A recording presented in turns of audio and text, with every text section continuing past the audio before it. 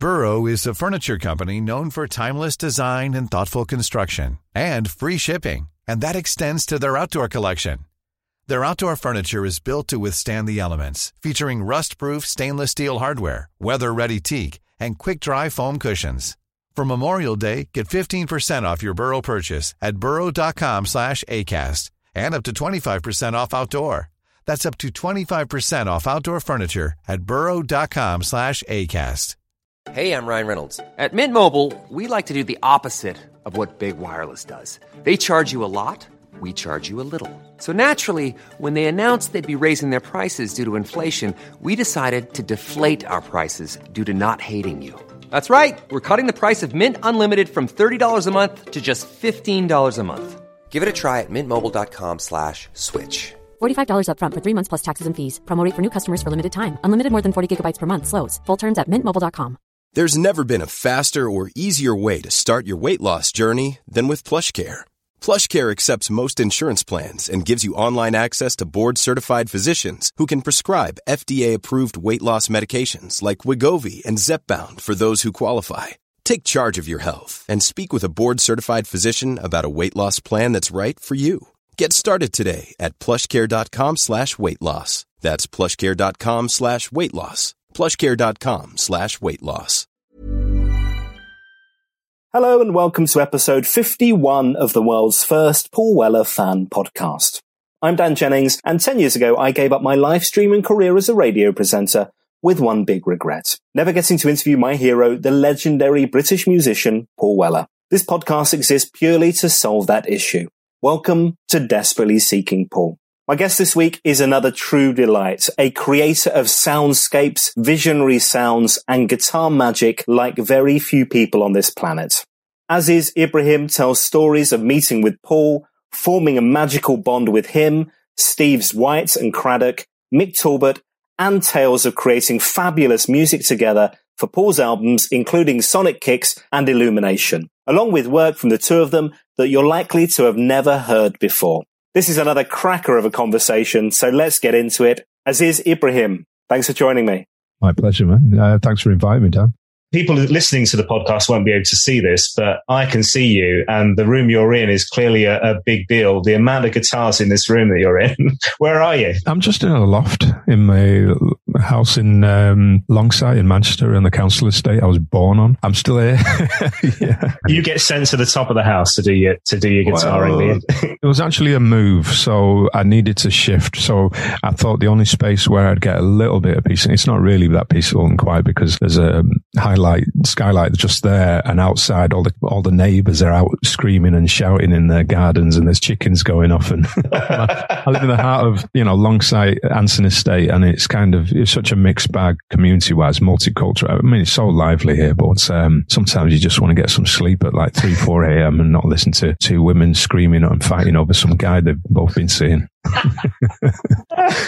I'm really excited about getting into this stuff with you. I want to kick off, first of all, when you discovered the music of Paul Weller. I mean, like everybody, I think I just grew up with it, as in you knew the jam tunes. I really didn't know earlier than that because it was kind of it was a southern thing for me. And being a northerner, there was the bands that I was exposed to up here. So obviously, I'm in that relationship with, not that I'm that old, but, Lonnie Donegan being kind of the roots of kind of the music scene in Manchester and that kind of coffee shop era. I grew up with that kind of era because I came into music through rockabilly, really. But later on, as the punk scene hit, really, I think from exposure through like the Buzzcocks and so forth and all the Manchester connections, all, Liverpool connections, it was, that was the first taste of.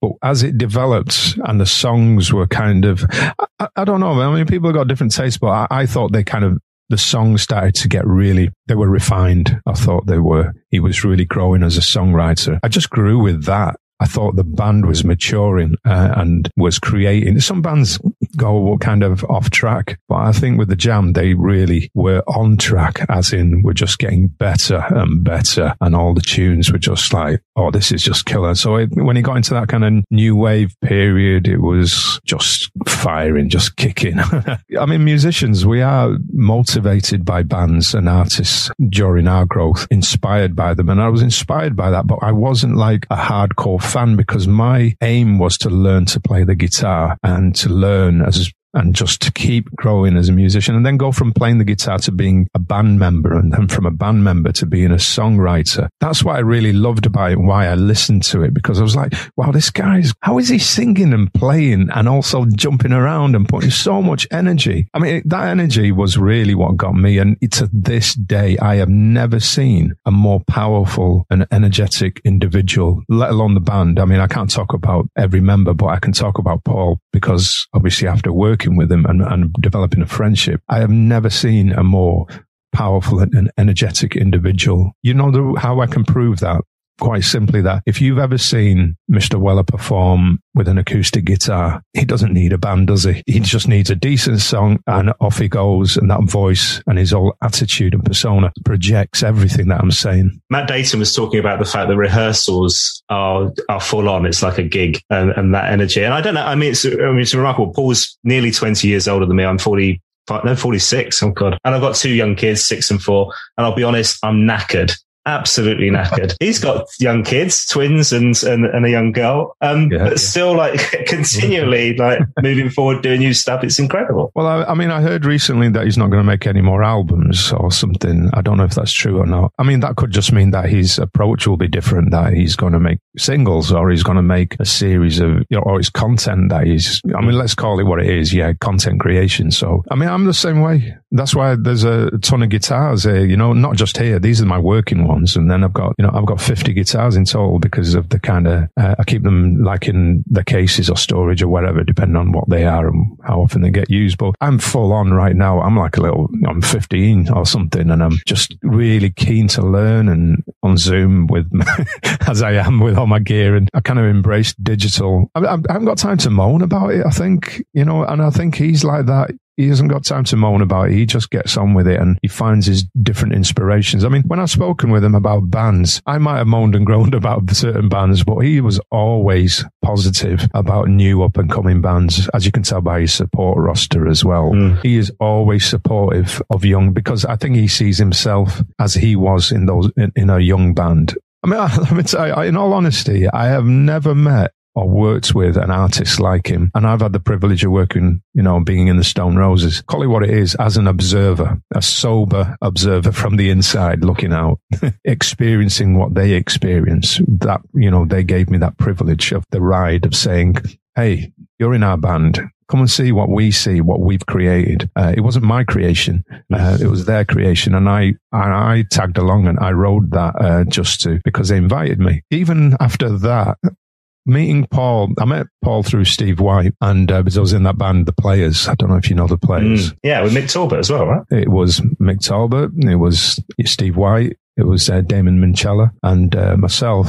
To me, it was like incredible. Each musician, I mean, obviously they knew each other, and I was the Northerner, so I was the Northern Monkey, and then they were all the Southerners together, you know. And I met Paul through Steve White. I think we were just at Paul Smith's trying to get freebies. Yeah, you were in Covent Garden, wasn't it? Yeah, that's right. Yeah, so I was there with Ian Brown and a few trying to get freebies. Well, that's what it is. I'm calling what it is. You know, we're there. What? Because hey, we're big fans. Hey, Paul, we're big fans. No, can we have any free clothes, mate? So I can go spend my money on. Well, for me, it was guitars and pedals and amps and things. That's what I saved my money for. And maybe a date, you know. If you're lucky, yeah. Yeah, if you're lucky.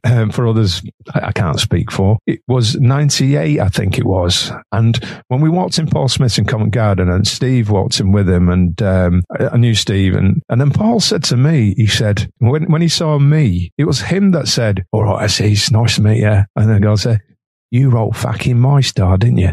And I went, well, I wrote the music, yeah. And then he goes, fucking brilliant, that tune. Fucking brilliant. And that's how our relationship started. Just based on him listening to music. Obviously, he was interested in what Ian Brown's output was going to be after the demise of the Roses. And this was the first single. I mean, Melody Maker and NME hid most of my kind of contribution. I've still got the magazines because they angered me, and I kept that as like a fuel to motivate me to work harder. But they used to write things like, oh, Ian played everything and he did this all by himself. And I was like, I brought him back to playing the bass, the drums, the guitars, writing the music at home in this very house and, in this little box room. And that's how the press treat you. Yeah, but I mean, I was new to the game. I got my baptism of fire in the Roses. Before that, I never had. In Simply Red, I never had that kind of, because I was in the background and it was kind of, it was all about Mick and it was me. He's a me kind of guy. And, but with this, it was different. That backlash, well, I don't want to call it a backlash, but it was that, I don't know what to call it, animosity, hatred, or just plagiarism of the way one magazine does it and they all follow suit. But when we met, it was just that. It was this guy has all this credibility, has all this history, talent, and then he's been listening, obviously, in his progress. He's picked up on the details and he's clocked the truth. And he said to me, X. And that was the beginning of our relationship. And I always say this, you ask anybody, whenever they ask me about Paul, I always say, the nicest guy, most intelligent, most musical person I have ever met, and a friend, a real friend, somebody that you can trust, that has your back and that stands up for you. I mean, let's get things straight. My relationship with Paul is this way, that I'm not his musician. I'm not his band, right? He knew that relationship was different. And he made a conscious decision because one day he let it slip when he was the guy that used to get drunk and I didn't. So I remember everything. Oh, this is going to be good. I mean, I can't remember if it was Jacobs or whether it was studio or whether it was at his place, a Black Barn. This is a Black Barn. I can't remember if it was there or earlier. And he was kind of like, contemplating whether I was going to play with him or not. I could hear him kind of going, no, he's not going to, because, we want to keep it a friendship. We want to keep this prolific kind of, writing and, keep our relationship what it is, friendship and music, and not employer-employee, which can change the dynamic completely. And I respect that. And I'm thankful that that's how we've kept it, because it's kept the friendship where it should be. You'd have to ask Chopper, about friendships and working with somebody, because obviously he's with his own band, so Ocean Colour Scene, and Steve Craddock, sorry to those that don't know his nickname. That relationship started and stayed maintained all the way to today. And I mean that most sincerely, folks.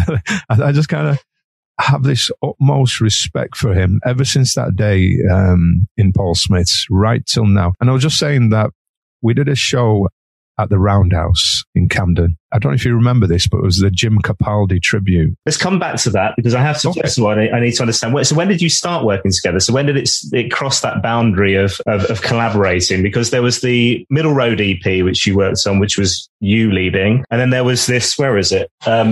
He's the Keeper. The CD single where you were on the B side, Heliocentric, right? Heliocentric. Okay, let's call it Heliocentric. And but that was a release through the newspaper. I think it was a free. Was it? So was it not an actual buy in a shop release? I don't think so. I think it came as a free release through, I can't remember, one of the tabloids. Right. This is nuts, kind of insane instrumental mashup thing. Absolutely, yeah. And that's where we kind of had common ground. He saw my band, which, if anybody knows my band, it's like the White Stripes from Bombay, basically. Okay, it's like it's a duo of two, an Indian and a Pakistani, British Indian, a tour de force of like Indian tabla and Pakistani guitar, or I like to call it Yorkshire and Lancashire, because I'm Mancunian and he's a Leeds boy but lives in Birmingham. So he heard this tabla guitar outfit that I'd put together. Actually, I mean, it starts earlier than that, but it was later on that my band developed from this super group that I had, which was with Mike Joyce and Andy Rourke from the Smiths. So a lot of people don't know it because the album never got released, but the EP did, which is Middle Road. So that band, that super group, was what Paul saw and invited us to tour with him as support on. He kind of saw, it was, as it developed into this band, he went, you guys remind me, and this is how deep his knowledge of music is. He says, you guys remind me of Coltrane. John Coltrane. And he says, Interstellar, the last album, Interstellar. And if anybody knows that album, Interstellar, it is absolute nuts. It's his last album before he died. God bless him. It's absolutely like chaos, jazz chaos. Next level jazz chaos is the best way to describe it. And he kind of saw that in me. I'm pretty sure of it. And when we came together to write, obviously his influences. Everybody knows, he wears them on his sleeve, the Beatles or whatever it is. It's there. So there's that certain period of the Beatles, I think, that he loves, but creating his own kind of madness. I think he loves that. I mean, if I can speak for him on that, but this is where, I don't like speaking on other people's behalf, but that's the impression that I got. And I think he knew that I'm a kind of a soundscape kind of guy, a sonic guy. Sometimes I don't like calling myself a musician. I like calling myself a soundsmith or an audio creator. I don't see music always as notes and as conventional. It can be atonal. It could be just attitude. It could be, Andy Warhol or something, in music. And I'm so glad that he's that way too. There's an Indian instrument called the sarod, and it has 25 strings. Okay. It looks like a banjo with a massive sitar neck on it with a metal neck, and it has 4 melody strings, 4 drones, yes, 2 chidgaris, which are like the 5-string banjo, extra strings, and then he has 15 sympathetics. I hope that adds up to 25. I'm going to check. How many? Hold on, but you still have the same amount of fingers, right?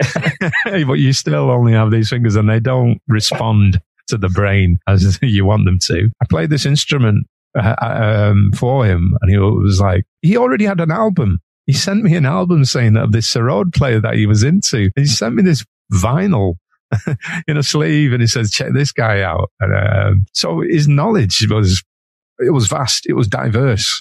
That's what I loved about him. I love about him. It's just diverse knowledge of music. And he sent me this thing, and we got it onto the recordings as well and into various tracks. But that track as well. Yeah, definitely. So that kind of being able to explore soundscapes and things and creating madness and things, that was one of the foundations of the musical relationship. And was that recorded at Chris Difford's studio? Because the album Heliocentric doesn't have an S in it, and it's named after his studio. Your track, Heliocentric, has an S in it, which is named after the mixing desk at Heliocentric, really. But yeah, where did you do it? Did you do your bits and send it on to him, or did you meet up and do it together? No. It was in the studio. I'm trying to remember the studio. I mean, it was a posh knob studio in London. It wasn't a new studio. It was one of the old established places. So I'd also worked with him at Noel's studio, Noel Gallagher's place, where he had either, put all his equipment and rented or whatever, somewhere in like a southern countryside. It's all one thing to me. Let's go where you need. So yeah, the song you were talking about, so Illumination was the 2002 was the album where, when you learning that, what's that instrument called? Sarod. And weren't you learning it at the time though? I'm learning it now. 25 strings. As we speak, I'm learning.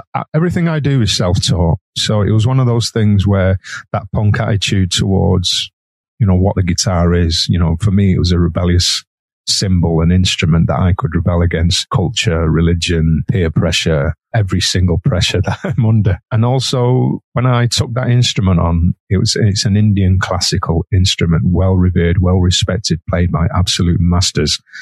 So I'm like that, the Sex Pistols of there's the sarod. No idea. Learned my information from friends, and then later on off YouTube when it appeared.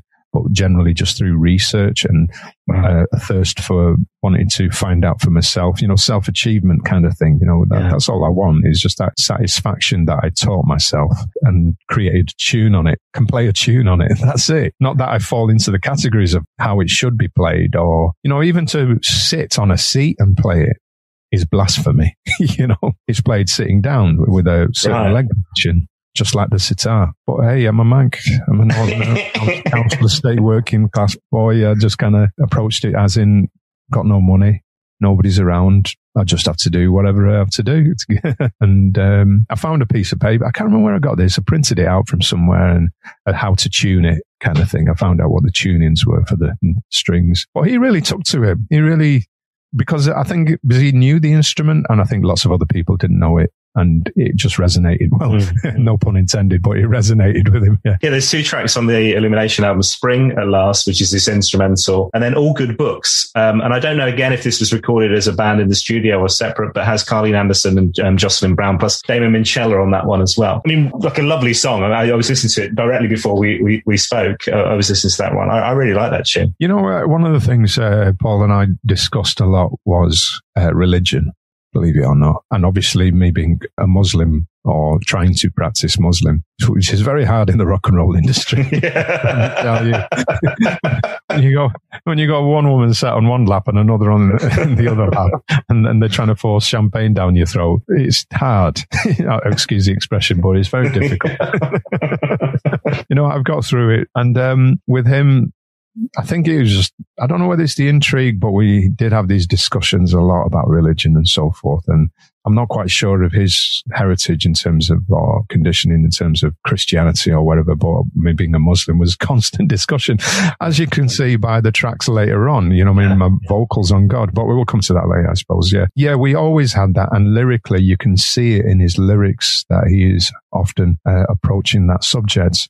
And I seem to be one of those people that maybe triggered some of his thought patterns or thoughts about it, and kind of lyrics that appeared. But Illumination was more kind of playing guitar on tracks or playing sarod or whatever, you know, on his songs or songs that he was writing or collaborating with. I've got to admit that even through the whole process, I still have that problem of being treated as an equal, that Paul is the only person that I found who treats me as an equal. I mean, so does Chopper and so does Whitey, and I'm not talking about that, but I'm talking about when music is presented to the world, you're guaranteed that they're going to put Kelly's name on there or Noel's name on there or whoever's name on there. And to me, being a person of color and a person of different culture, I mean, my culture is music. You know, that's my first culture. But all this other stuff, it's there. You know, we could talk about racism in music for day in, day out, and year on. It is still there. And every time I would play, it was still an issue with me about, you know, recognition or equality, really. You know, people think, oh, you just want fame or something. You just want this. But it's not. It's about equality. It's like Black Lives Matter. You know, it's about being recognized and just being recognized as an equal, just as the same, not as something, a lesser being. And I always had that problem, or it's not a problem, but I always had that issue, you know, when recording and playing. And even on those recordings and playings, I felt that once it been released and then you saw the press that came out and you go, is it because I is Welsh? You know, it was my favorite saying. I've always said that. Even when I've had visas refused in the middle of a tour and everybody else in the band who's white has got their visa and I'm the only one, I always used to say at the consulate, you know, is it because I is Welsh in that? Just cute. But that must, that must be there's something you said there where I think it seems to me that Paul is always somebody who talks a lot in the press about the contributors to an album. Whether that's picked up on or not is often the kind of, I guess, always supports, always there. Yeah.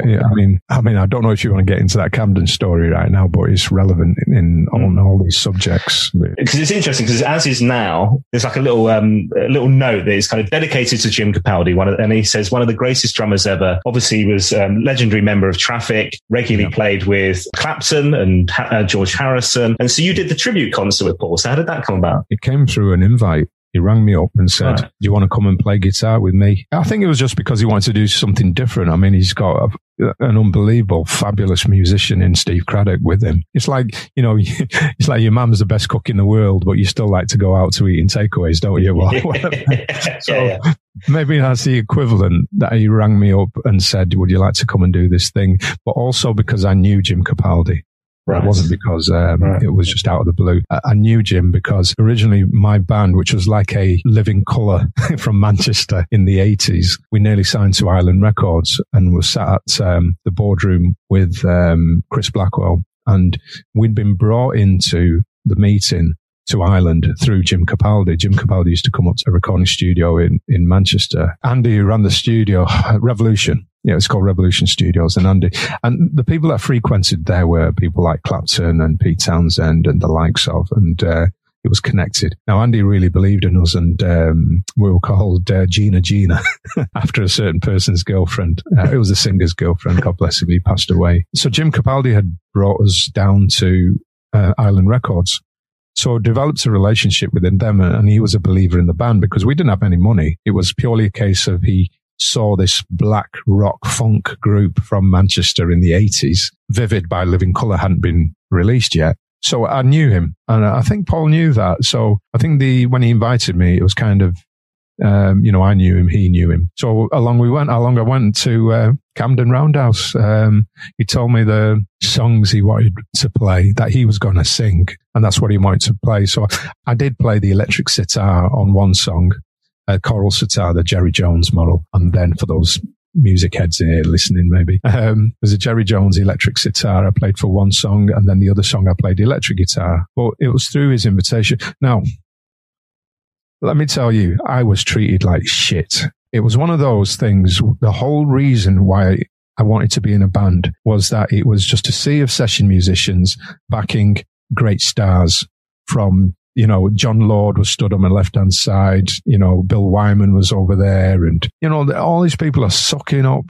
And you've got a musical director. And they're trying to push me around because it's a kind of a who are you, which is what happens normally. People look, I'm a kind of anonymous, really. Even like to listeners, you kind of go, who's Aziz Ibrahim? And maybe you catch a glimpse here and there. But and the way that the press is, the media, yes, I'm always played down, and I'm always kind of the name that's left off. So that's how it is. So here I am in this kind of royal fraternity of music. Obviously, Paul's a lead guy here. He's singing lead vocals on these songs and playing guitar. Whitey's playing drums on the same tracks. And me personally, I've got this struggle on stage because I've got a musical director trying to turn me down or move my amp around, or the band is like, playing over me, and I'm like muscling, trying to get into these songs and play my part. It came to a point where it was like this MD is like, touch my amps. And I said, you touch that amp one more time, mate, and that fucking amp is going down your throat. And that's where it ended up. That must be so bloody frustrating, though. It was frustrating, but it came to a point where, fuck this shit. Why should I have to handle this? You're not paying me no wages. Yeah. I left this shit 10 years behind, 20 years ago. I ain't doing it no more. So it was that. He said, it's going down your throat, pal. You touch that one more time. And so he scuttled off. The guy who presented was that guy from, you see, I'm hopeless with names. You told me a Muslim name, I'd know it's Arabic name. But anyway, I'm only joking. But it was the guy who used to present the old grey whistle test. So he was presenting. Bob Harris. Yeah, Mr. Harris opens up, presents the songs. When he presents the songs, I'm a special guest on this. Paul's invited me. And we are both walking on stage. So he presents Paul and he doesn't mention me at all. So I walk on like Billy No Mates, kind of, who's that? Has he come to set up Paul's guitar or something? And so I thought, well, what can I do? So I walk over to my guitar on stage as he presents Paul on stage and so forth. Paul walks up to the microphone, and you will see this on YouTube, that when he gets introduced on stage, Paul walks up to the microphone and goes, and this is, he always mispronounces my name anyway. Aziz Ibrahim. This is Aziz Ibrahim on guitar. Whatever it is he said. I'll never forget that day. I will never forget that respect, that heart that says, I consider everybody an equal. I have consideration for everyone. And this is what I'm talking about. I mean, it sounds like a rant, but my respect and my kind of admiration for him comes from that. Not about the music. It comes from that, about the human being, about how he has always been with me. And I'm sure he is with everybody else. I know this might sound like a big up and it might be a payoff, but this is the honest to God truth, that I have been treated like this a lot in my life in music. And sometimes there is a stand-up guy or girl who will show themselves what they truly are. And he showed himself on that day. And you can see, I watch it on YouTube just for that one little moment, just to go, good on you, mate. Respect. I felt great in myself. Played those two songs. did my thing, and it was just fun. And again, you know, it points towards this relationship working with Paul that I'm glad he maintained it as a friendship. And occasionally, you know, I might write something like I did 22 Dreams, I think, where I actually sat down and wanted to write something for him. And I wrote that By the Waters, which he did on later with Jules with the orchestra. That was really something. I didn't like the mix. And I told him, and he said, well, he really liked it. And it was kind of, well, yeah. You don't have to agree on everything, you know. This was Sonic Kicks, actually. So this is tracks 4 and 5, and up until that point, I guess it's time back to the point that you just talked about, where you have these credits for playing. But this is a thing where you actually have a writing credit, which is a lovely thing. Yeah, I mean, it was because I introduced him to my secret weapon, which was a baritone acoustic, and that's why I don't like the mix, because a baritone acoustic means it is like a bass in a way, a 6-string bass almost, but an acoustic one. And I made up these chords because that's what I do. I put it in an open tuning, a weird tuning, and I made up chords because there is no convention to it anymore once you change a tuning. And I wrote this progression of chords, and we were at Black Barn, and I said, Paul, I want to play you something. What do you think of these chords? And I played this progression, and he just picked up a piece of paper and started writing. It was as simple as that. And he came up with those lyrics for that, By the Waters. And it's lovely. That whole kind of, come now beside the water, sit and rest. And it's a brilliant song. Absolutely loved it. I mean, I even said to him about the track, I said, you know, the first take you did, that was the best take. And then you got drunk.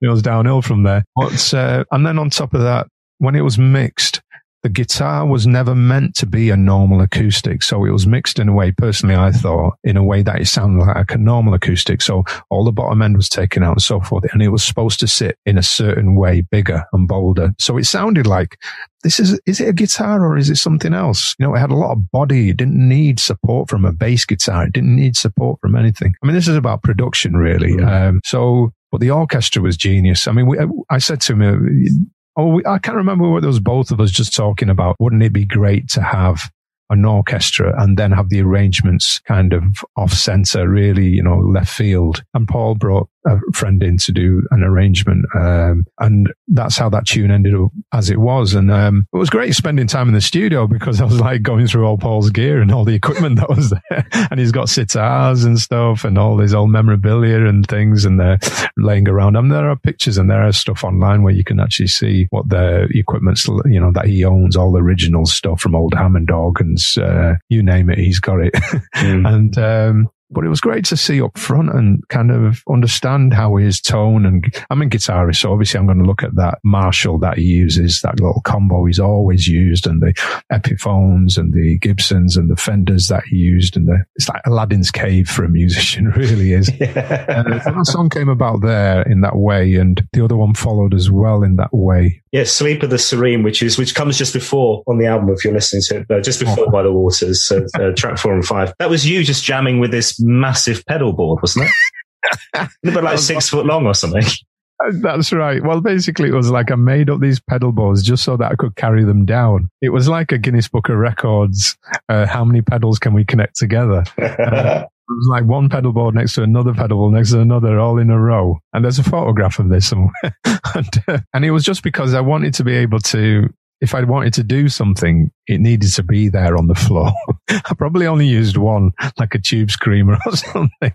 But we had to connect them all together to be able to use them. So, there was a madness of that. And yeah. It's this brilliant little interlude. It's a few minutes long, but it's you, Paul, and then Charles mashing it all up together again. And that chopping up, which on Sonic Kicks album seems to be something that Paul was experimenting with a lot more. And Andy Lewis talks about the fact that they were moving on to Pro Tools for the first time and away from analog. Everybody just kind of learning and experimenting together. Yeah, absolutely. I mean, the one thing people don't realize, or maybe some do, but a lot don't realize that he embraced digital technology.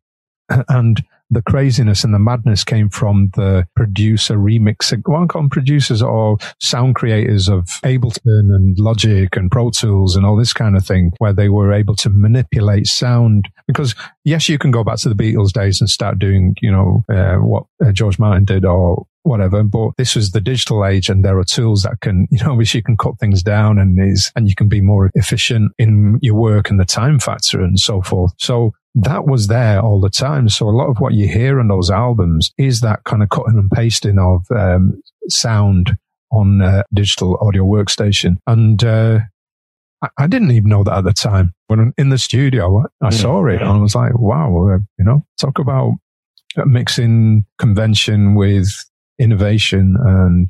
But it was musical. It was still organic, because he was still controlling it in a way. He said, this is what I want. And that's what he was getting. He was still the producer, still the musician, still saying, this is how I want and this is what I envisage. It was great to see that. Like I said, his knowledge of music, innovation, all these things. I mean, I used to sit there. I remember we were at Nomis once. I think Nomis was one of the places we recorded. So he was recording at Nomis, and we were sat outside around the back of it. And I'd got this artist deal with a guitar company called Godin Guitars. They're made in Canada. Now, they're very innovative guitars. They have not only the electric guitar sound, they also have an acoustic sound, and they also have a synthesizer MIDI output. And there's not I wouldn't say it's a pretty shape, okay? And it does look a bit like a coffee table at the time, because Nomis doesn't exist now, so it was quite early days. But I'd show him this guitar, and he'd be like, what's that do? And what's this? And what's that? And I'll be like, well, this is the MIDI bit and this is the such and such. So genuine interest. And then on top of that, I would sit there playing, noodling away. But what I play when I'm noodling isn't what another person plays. I don't play the blues. I don't play kind of the songs that I know. I play kind of Indian rags and scales and Korean stuff and Japanese stuff and things and techniques that I use to emulate instruments like that. And he picks up on this straight away, and how the fuck you do that? Show me how you did that. And how did you? That intrigue, that interest, you could see it, you could hear it. He was always on it, noticed anything that was off the norm. And I think that's what our relationship was about. It was because I wasn't your kind of conventional player. He likes things that he hasn't seen before, he hasn't experienced before. And that was also part of the relationship, that I brought something to the table, which was a little bit different performance-wise. But it's very difficult to do something different, on a guitar. Everyone always says, we've seen it before, heard it before. But, when you don't play in a 12-tone system, like on a piano, black and white key, and you play in, some kind of Indian classical music and there's notes in between. So, my vision and my hearing is based upon all those fractions, not just those straightforward black and white notes. And he picks up on those. I think, I know he did, because he used to go, I remember he used to tell Noel G about them, or he'd playing something. Because I used to show Paul some stuff and he'd play it and then he'd show it to Noel. And then Noel, when I met him, only a couple of times, he'd be like, yeah, I know about you. Fucking sick and tired of hearing about your this and that and the other. And that's how I know. That's how I know, because coming full circle through him, that I understand that Paul, is hungry as a musician, always evolving, always moving forward, picking up information and knowledge from whoever and whenever. And everything being a source of inspiration in a way, by the sounds of things too. Absolutely. Still young. You can see that in his playing. Young at heart. Young soul, punk attitude, always there. Not the haircut, not the clothes, not the age. It's purely the soul, Now we have to talk 22 Dreams. We have to talk about God. We have to talk about, am I right in thinking this is the first time that you'd done vocals on any recordings? It wasn't my idea. This is a spoken word track on 22 Dreams, the album 2008, a double album, an amazing piece of work. But he recorded a version with Steve Craddock. I'll tell you the story. I don't know, straight from the horse's mouth. Now, I went to the studio with a guitar on my back. I was down in London for whatever reason, and I thought, ring Paul up, see if he's free. I rang him up and he says, I'm just in the studio, we're working. Why don't you come over? So I drove down, went to the studio with a guitar on my back, hoping to play a bit of guitar, little sneaky one, get a bit of guitar. So he presents me, I walk in and he presents, like I said, we always talk religion. So he presents me with this piece of paper with these lyrics on it and says, what do you think of that? And I'm like, this guy is like a prolific and legendary songwriter, and he's asking me, what do I think of these lyrics? So, okay, I read it through and I thought, okay, it's kind of my territory. And I said, I agree with what you're saying, and I agree that, about your approach and your opinion. I think very valid, very honest. So in that respect, I said that's my two penneth if you want it. And he says, good. He says, now get in that room and go and read this out. So that's how that came about. So I went in this live room, got the sheet of paper. I've only just had a little glance through it. So I'm going to read this out now, and they're going to press record. Now, little did I know that there was already a Chopper version of it, Steve Craddock's version on there. Now, so I read through it, and it's a one take kind of thing, and I read it, and it stumbles a bit. I listened to it and I think, yeah, that's when I kind of lost the sentence. I was reading his handwriting and whatever, but it's recorded. Now I come back in the control room, and he sat there at the mixing desk with his hands on two faders. And one fader's got my voice on it, and the other fader's got his voice on it. So he's going, Steve, Aziz, Steve, Aziz. He's pulling these faders up and down. And then he turns around to me and says, yeah, God's definitely a mank.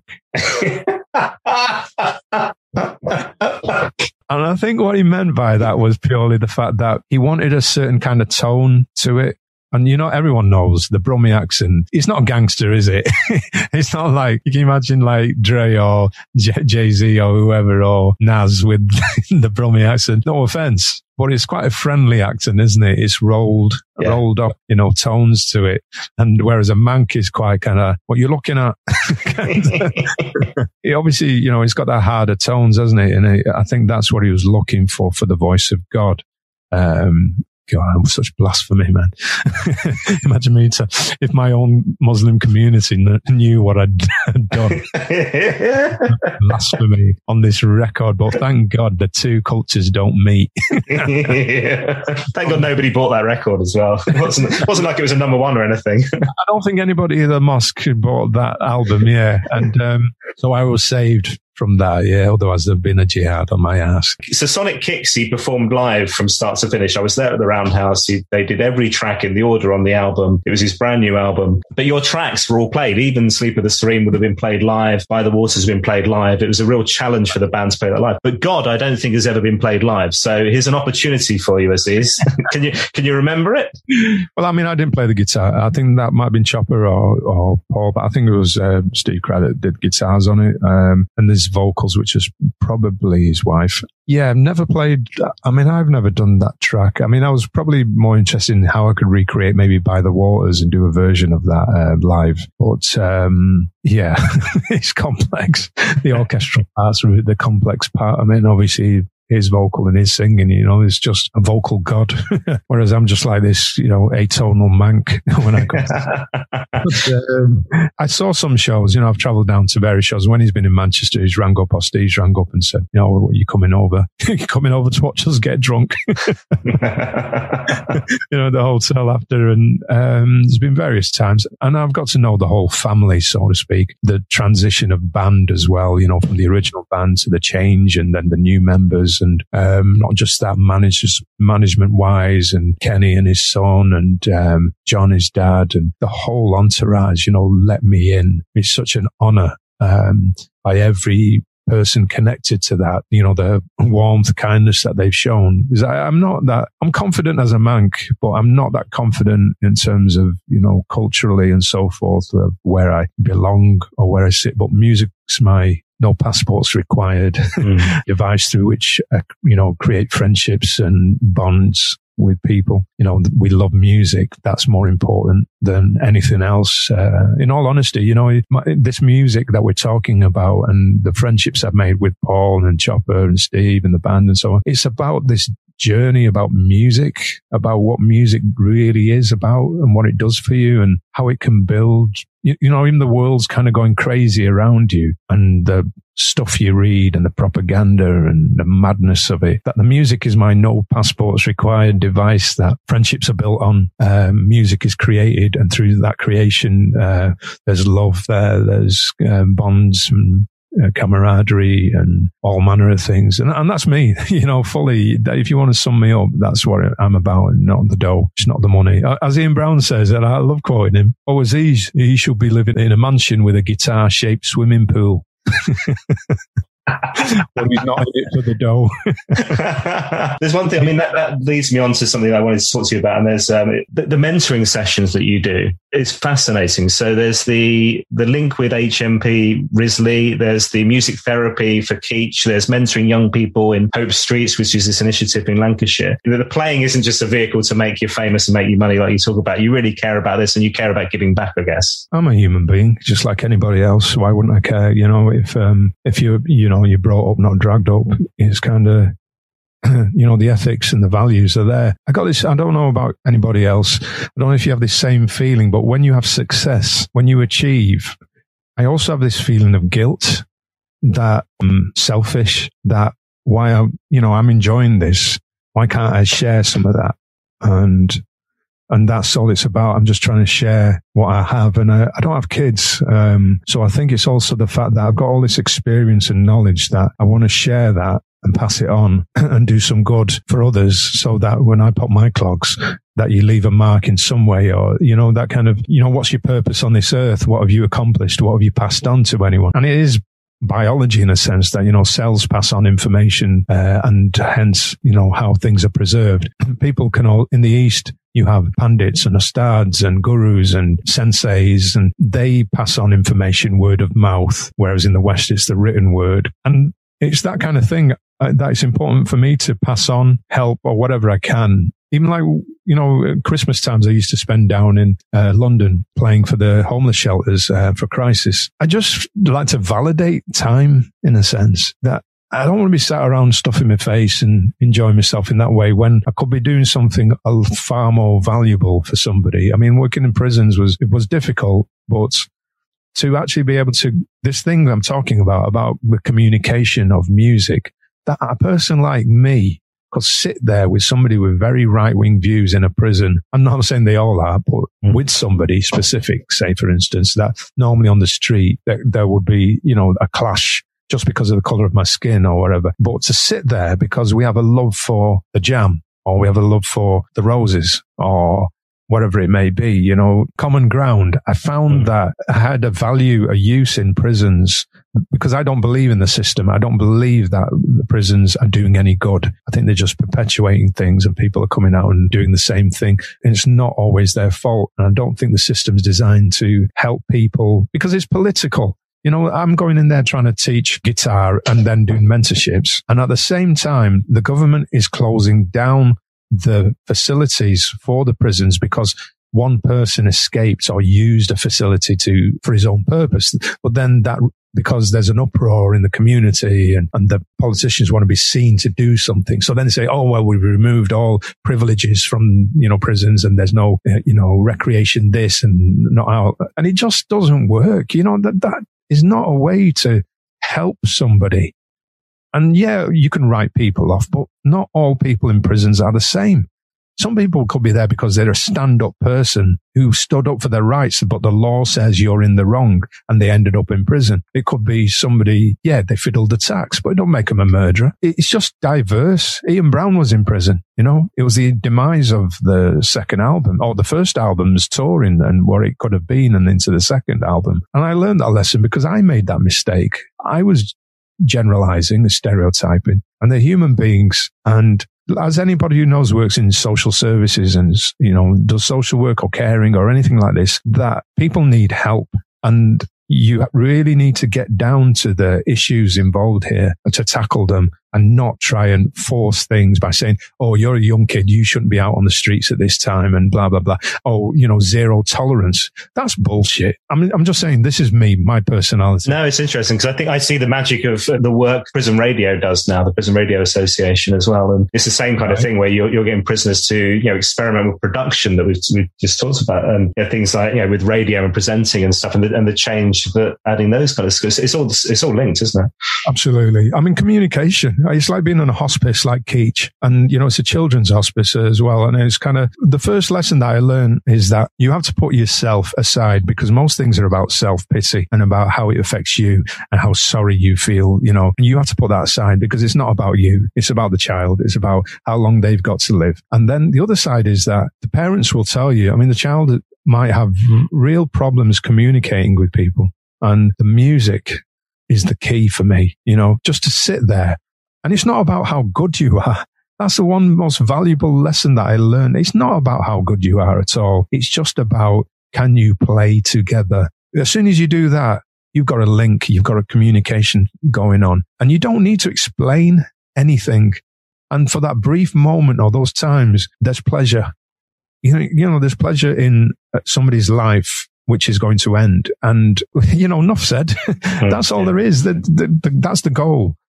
Can you give a brief moment of pleasure to somebody that they can keep with them? And we won't get into discussions of, do you believe in life after death and so forth. But for this gift of life, I just kind of think that music is so important. And the government right now sent out this message that arts are not important and the cuts that they're making are going to be in those sectors. And they have so got it wrong. I think if you talk to any social worker, you will find that families are falling apart, relationships are falling apart, businesses, all that aspect outside are falling apart, that the whole foundations are crumbling because the neglect of people's well-being, mental health especially, is so important. It's far more important to me, and I think to a lot of other people, than a lot of the businesses that they say, we're supporting, we're pouring money into this, or the banking system, wherever it is. I think if your communities fall apart, if your families fall apart, what have you got left? What's the point in all these businesses and things like that, unless you haven't even got that happiness and families together and the foundations of a community, and a community that builds, links with other communities and the world as such. It's the old cliches, isn't it?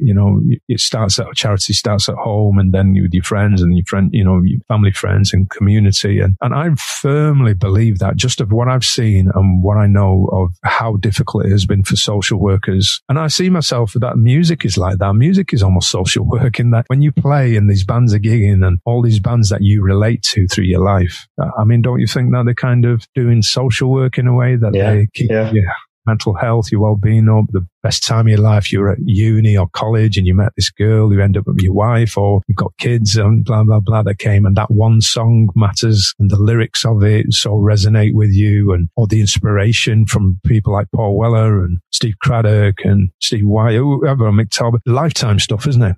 Stays with you for life. Yeah. And I'm in this, sober as a judge, observing and kind of going, wow, I do believe in God.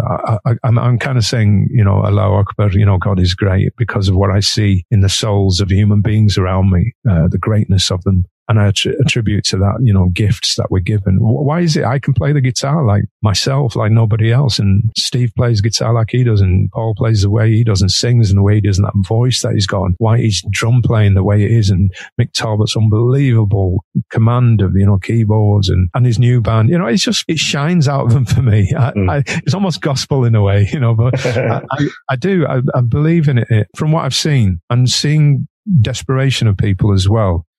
At the same time, that music is just so important and key to your heart and soul, integral to our lives. And this neglect of it and this cutting of the kind of budgets for the arts and things. And that's why I'm working in culture and arts sector, because I believe that, it needs to be supported, not just the rock and roll thing. How many times can you sling a TV out of a hotel room window, Probably more to life than that, And it's not the same with an LCD anyway. It doesn't have the same impact, does it? Hey, look, this is so lovely. I've got a couple of questions before you go. Before I ask those two questions, though, I have to ask you about LA 2008. You bump into Paul. He asks, what are you doing tomorrow? Tell me more.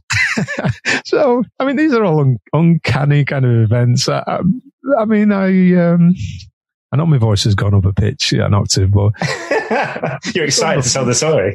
It's unbelievable that I'm in LA because I'm with a friend of mine, Alan, who's invited me over and say, hey, you've got a mate who lives out there. He's got a house and we can go and do some recording and hang out and I'll show you around LA and all that. And so I did. went out there and stayed at his house. And we're in Santa Monica on the beach. You know, obviously, a true man kind of running around, kind of, hey, check this out, check that out, hey, all this kind of thing. And I run into Chopper, I run into Steve Craddock on the beach, looking like a lobster. And then I warned him, I told him to make sure he covered, you know, use the right factor.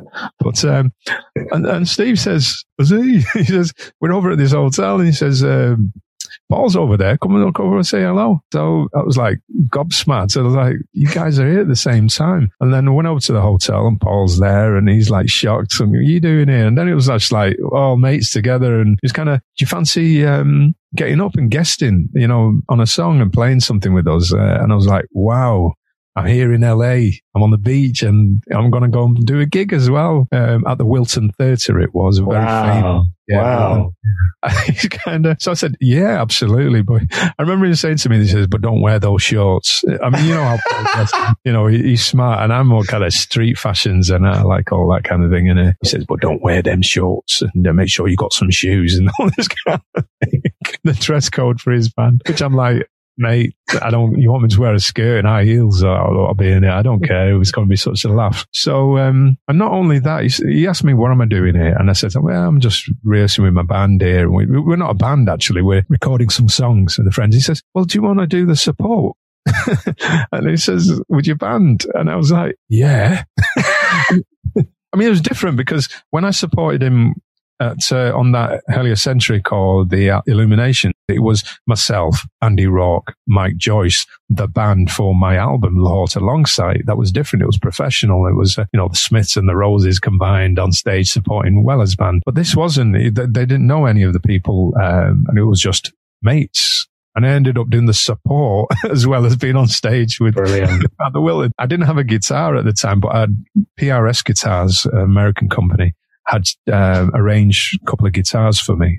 So I've had an endorsement with them and then they arranged these guitars. PRS guitars are not loved in the mod community because, you know, that's more traditional. It's more conventional. Yeah. Rickenbacker, Gretsch, Gibson, Fender, Epiphone, you know, these brands. It kind of goes hand in hand with scooters and stuff. So, and I turn up with this modern guitar is white and gold, you know, it's like a pimp's idea of a guitar or something.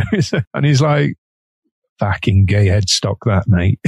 He's looking at the head of the guitar. There's a fucking gay headstock there. But there's nothing wrong with that, you know, as far as I'm concerned. But again, you see, it's about his acceptance of the way he kind of, you know, I'm not like him. He knows that. And completely, you know, a clash of cultures and so forth. But this music thing brings us together. But yeah, the Wilton Theatre that's how it came about. It was a chance meeting on a beach with Steve Craddock. That's so funny. I'm going over to him and him saying, do you fancy doing a song with me? Which I had no idea what it was, but I play by ear, so you can play me anything and I'll just play to it. I'll find the key and I'll jam along. That's how I play. That's how we roll. That's amazing. God, what an incredible experience. I had to ask you as well, you mentioned Chopper quite a few times, which is, I'm guessing, probably a nickname given to him by Paul, because Paul does love giving people a nickname. We've heard on this podcast from the General, Jonesy, etc. You're known as the Bruce Lee of guitars. Did that come from Weller or somewhere else? The Bruce Lee. I think that might have come from maybe Ian Brown. I mean, most of these things come from either Paul Weller or Ian Brown. I mean, this White Stripes from Bombay came from Paul. Bruce Lee guitar, I think that came from Ian Brown. You know, I just think differently about the guitar.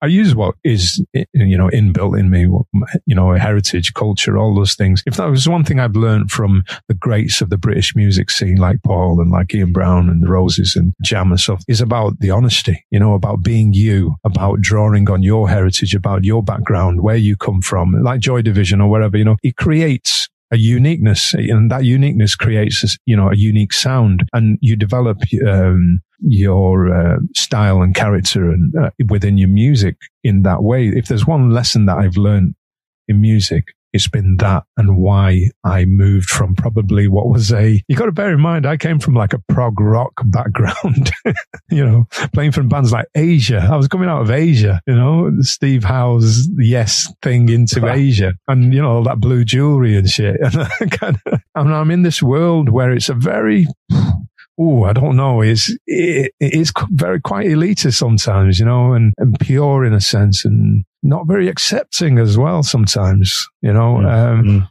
musically speaking, hey, that's shit, this is great, that kind of thing. But I worked hard at it because I wanted to learn. I wanted to understand. I come from a different background. I want to learn how a kid from Woking works, how his mindset works, what his life is like. I want to know what a kid from somewhere else, Glasgow, Easterhouse or something, how that is, and my background, and then kind of find inspiration from it, or find the truths behind it so that I can develop as an artist. I'm not a session player. I can do that, but I want to be just an artist in the way that sometimes other people have developed. So if anything, I could say that Paul helped me develop into refining my own individuality, my own uniqueness, having confidence in yourself, in your own being. It's not about your technical ability levels. It's just about reaching inside, as he's done. He never probably thought about it. He was just being him, having a good time with his mates. And as you can see by the band, the jam and on stage, the performances, as you can see with the Roses, performances on stage, mates, camaraderie, the best times of their life. And chemistry for me personally, I got to say that chemistry in a band is what creates the best, outputs, I think. I mean, the strange, what we didn't talk about was how much he contributed to my album that was never released. Middle Road was the EP that I released on vinyl and CD before the album came out, which was Lahore Alongside. I wanted my own band. I wanted to do something. I'd got the confidence to write songs. And I don't mean because the Roses were that bad or something. I mean, it was because they showed me that honesty, and all the values really work well when you're trying to express something across in songwriting. And God, I was rubbing shoulders with the Roses, with Paul Weller and the Smiths. And that was my encouragement. And between those three, it gave me the confidence to write my songs with me at the heart of them, as in their true stories and a reflection of my life. So I wanted to put an album together, and I put this album together, Lahore Alongside, which has never been released. But this album has Paul Weller, Steve White, the Stone Roses, the Smiths, Denise from Primal Scream, God bless her soul, she passed away, Talvin Singh, Mercury Prize winner. It's an unbelievable album collection of people that you've never heard. That's nuts. And it's kind of linked to your dad's journey from Pakistan to Manchester, is that right? Yeah, it's about that whole thing of my existence. My existence wouldn't happen if a poor guy from a little village outside of Amritsar, where the Amritsar massacre happened, obviously partition that happened. So if he became Pakistani, and then from Pakistan, he got a job with the Reuters and the Press Association and came to Manchester. So that journey, I called it Lahore Alongside, even though the journey was actually Amritsar to Lahore Alongside. It's a story of a working class poor guy came to Manchester and spawned a family, and one of his sons became rock guitarist in the Stone Roses and Simply Red and Asia, and works with Weller and songwriter, blah, blah, blah. So it's a weird story, a weird journey. And I turned that into an album of my Longside Council Estate experiences, and also the influence that he had on me. Because, I mean, I've written a symphony since then, a South Asian symphony for the Manchester Camerata Orchestra, a big orchestra in Manchester, who do the Hacienda Classical thing, that tour. So his story is it affects me so much. I created an album and a symphony and all manner just to tell that story. So this album came about, and it came about through the help of friends from these bands. And in meeting Mike Joyce, I met Andy Rourke, and then we formed a group finally. So the Smiths Rhythm Section and myself. But prior to that, as I told you about meeting Paul and meeting Steve and being in the Players with Steve, why? Because Steve had approached me about working with him and Mick Talbot and Damon Minchella and creating Clear the Decks, an instrumental album, a bit like the Meters or something. That was the motivation. It was that kind of approach. So I'd invited Whitey and, to come and play on the album. On certain songs, because I wanted Mike Joyce to play drums on the other songs, and Rennie was playing on one song, and it was such a mad combination of people. But I was backing it through my own money and with friends who were acting as managers at the time, and we formed my own label called No Label Records. I got angry one day and was like cursing the record labels and going, fuck them, I don't need no label. I'll start my own record. No Label Records. So it was a kind of mank rant going on. Formed this label, No Label Records, and then afterwards I created Indus Records, which is mine. It's like the Phoenix kind of thing about a birth of something after the demise of another, and the Indus River being the birth of civilization, so they say. So this album came together, and then Paul was like, so this is the part where I'm going to try and explain how Paul is on several tracks on this album, are playing guitar and vocals. Middle Road is his main vocal part because he did the choruses, and I did a remix of it, 12-inch kind of version of it, and he took the lead vocal part, as in the repetition of the chorus. He did backing vocals on others. I did the lead vocal, and I couldn't believe that because I can't sing to save my life. You know, I'm a sometimes singer. You know, I'm a guitar geek, composer, sometimes singer. And there's this guy who's like the biggest, you know, UK vocalist, incredible vocalist in that sense of, incredible music as such, and history and blah, blah, blah. He's doing backing vocals, and I'm like, it was making me feel very inferior. But I got the song across, so a Middle Road came out. I think it was when we were playing the Apollo during Illumination Tour that he hopped on stage because he'd played, I can't remember, it was the other way around, but he just played the Hammond organ behind it. And I wanted that thing that we did on the outro section of a song called The Other Side, which was a street song. It was about my friends live on the other side, meaning the other street. They end up in prison or are dead. And I'm playing, because of music, I was saved from that and ended up where I am. And at the end, there's an outro that goes out on a mad instrumental jam, and he played Hammond organ on it. It just sounded fantastic. And well, it was a bit of a crafty move, so I'll be honest about it. Okay. I knew that he was recording Illumination, and so I thought, why don't I tag on a few days at Jacob Studios when all his gear is set up, Whitey's drums are all set up, all the mics are in place, and therefore save a bit of dough and catch off the back of Illumination and record high quality vocals, guitars, blah, blah, blah. And Manny was in London at the time, and he came and dropped some bass on this track, just about. He'd had a good night out, shall we say. I just remember we were sat there, me, Paul, Weller, Manny, and we were just like, Manny's playing the bass, and me and Paul like, come on, Manny, come on. And he was like, oh, I'm banjoed, mate. I can't. And Paul's like, nah, you've got it. Yeah, there you go. He dropped some bass on it too. So Manny played bass on Marassi, an instrumental track that came out on Melody Makers magazine, the 8 kind of cassette that used to be on the front. And then Paul dropped these keyboard parts and some guitars on other songs as well on the album. So I ended up with this album, Lahore to Longside, with the greats on it.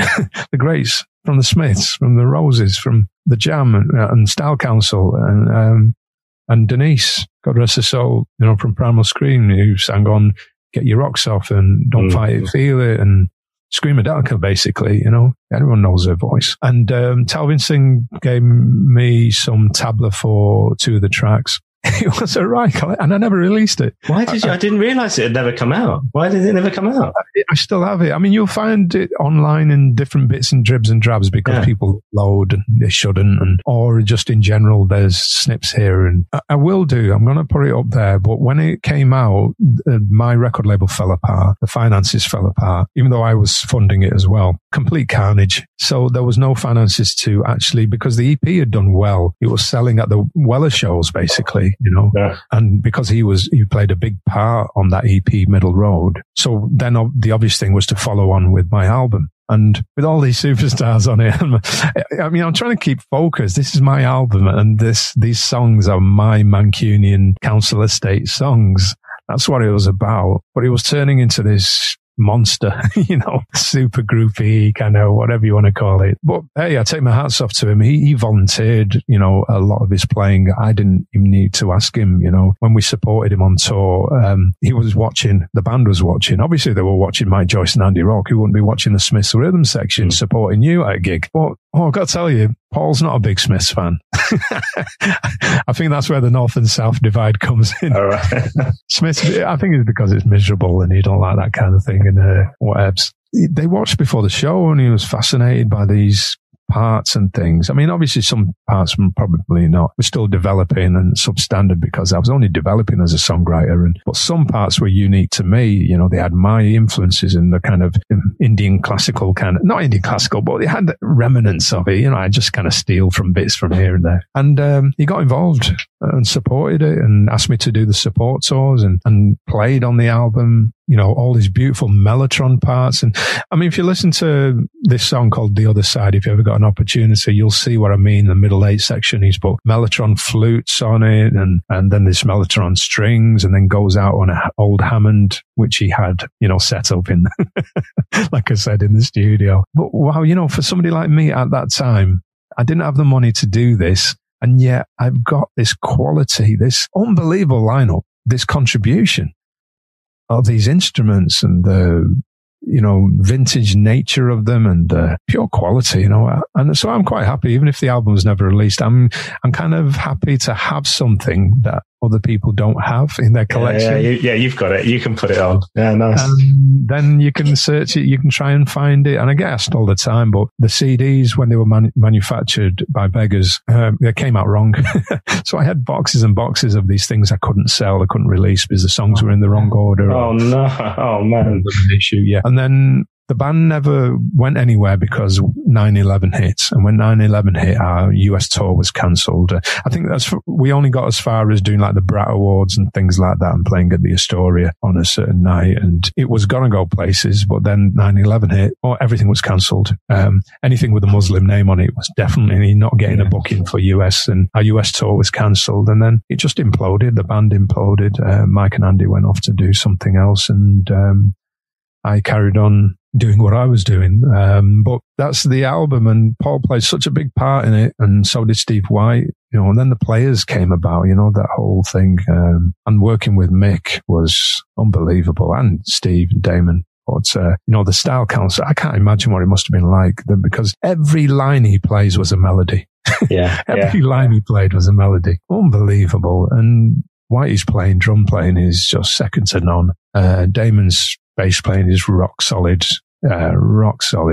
Such a great line. And it's a shame that the Players didn't, for me personally, didn't go the way it should have gone from that first album, you know, Clear the Decks, because that was the idea, the concept of why don't we do instrumental music, grooves, and just go out and tour that, not put a vocalist in, because it gave the band the room to flex their muscles. It gave Mick Talbot the room to flex his muscles, Whitey to do his thing, and me to play, you know, grooves and guitar licks. I'm not Steve Cropper, but it was such a great concept, but it went off track. It went off on a tangent. Unfortunately for me, 2 albums were being recorded at the same time, the second Players album, and I was working, I think, on Golden Greats at the time for Ian Brown. They had a time agenda, and I was what was my priority, which was the Ian Brown albums, which I was writing songs for. And I was writing songs for that, but I was committed, you know. But hey-oh. Aziz, I've got 2 final questions for you. Thanks. This has been so lovely. I've had such a blast chatting to you. Another 2, Danny. Yeah. Come on. You're allowed one Paul Weller song for the rest of your life. It can be the Jam, the Style Council, or solo. What's it going to be? I mean, it's got to be the Jam for a start. I'm kind of split, but That's Entertainment for me is still just everything. Everything a song should be, everything a band should be, everything youth is lyrically. For me, that energy, youth, life, that's what that says to me. Love it. Love it. Now, the purpose of this podcast is not only to talk to lovely people like yourself, but it's to get that meeting with Paul, to get that interview I never managed during my radio career. If it happens, hey, when it happens, what should I ask him? And I'm hoping you'll have a good one, being the sober member of all these meetings whilst he's been pissed. So tell me something I should talk to him about. Oh, God, I don't know. I mean, when did he stop drinking? Maybe the whys and the so forth about that. I'd love to know, how that came about. I've not actually sat there and talked about it because I just didn't feel it my business. But hey, I think you could get away with it, It should be my business. Okay. Thank you so much for talking to me, Aziz. And thanks so much for your time, man. And very best of luck for the future, pal. Pleasure, Danny. Thank you very much for having us. Oh, thanks for asking the right questions, mate. Cheers. There you go. I told you it was a good one. My thanks once again to Aziz Ibrahim. What a guest. And don't forget, you can check out more details about Aziz on his website. You'll find the link in the show notes. You can check out his discography, his legacy, his current projects, his videos, and upcoming tour dates, all on the website too. Next up on the podcast, we hear from Chris Green, the man behind the new Paul Weller-inspired mod-themed heartwarming film, The Pebble and the Boy, which opens in cinemas across the UK from Friday, 27th of August. Go to facebook.com/Pebble and the Boy for cities and showtimes. Make sure you subscribe or follow wherever you get your podcasts, leave a review and share on social media. You can also buy me a coffee, and thanks to those of you who've done that so far, you can find the information about that and my guests in the show notes. Get in touch on Twitter @WellerFanPod or on Instagram and Facebook. It's Paul Weller Fan Podcast. I'll see you next time.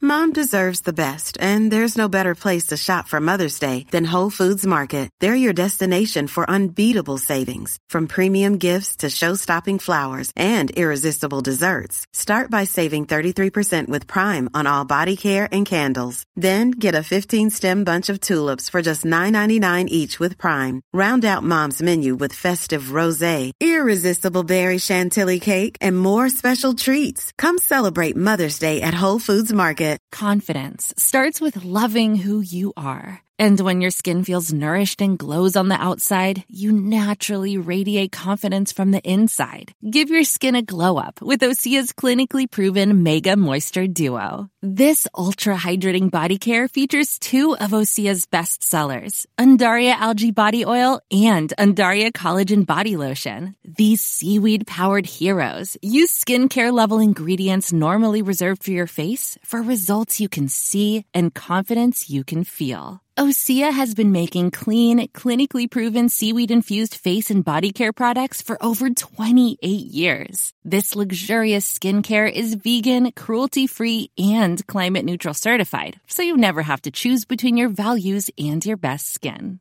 Glow from the inside out. Get 10% off your first order with code GLOW at OseaMalibu.com. That's OSEA Malibu.com, code GLOW. When you make decisions for your company, you look for the no-brainers. And if you have a lot of mailing to do, Stamps.com is the ultimate no-brainer. It streamlines your processes to make your business more efficient, which makes you less busy.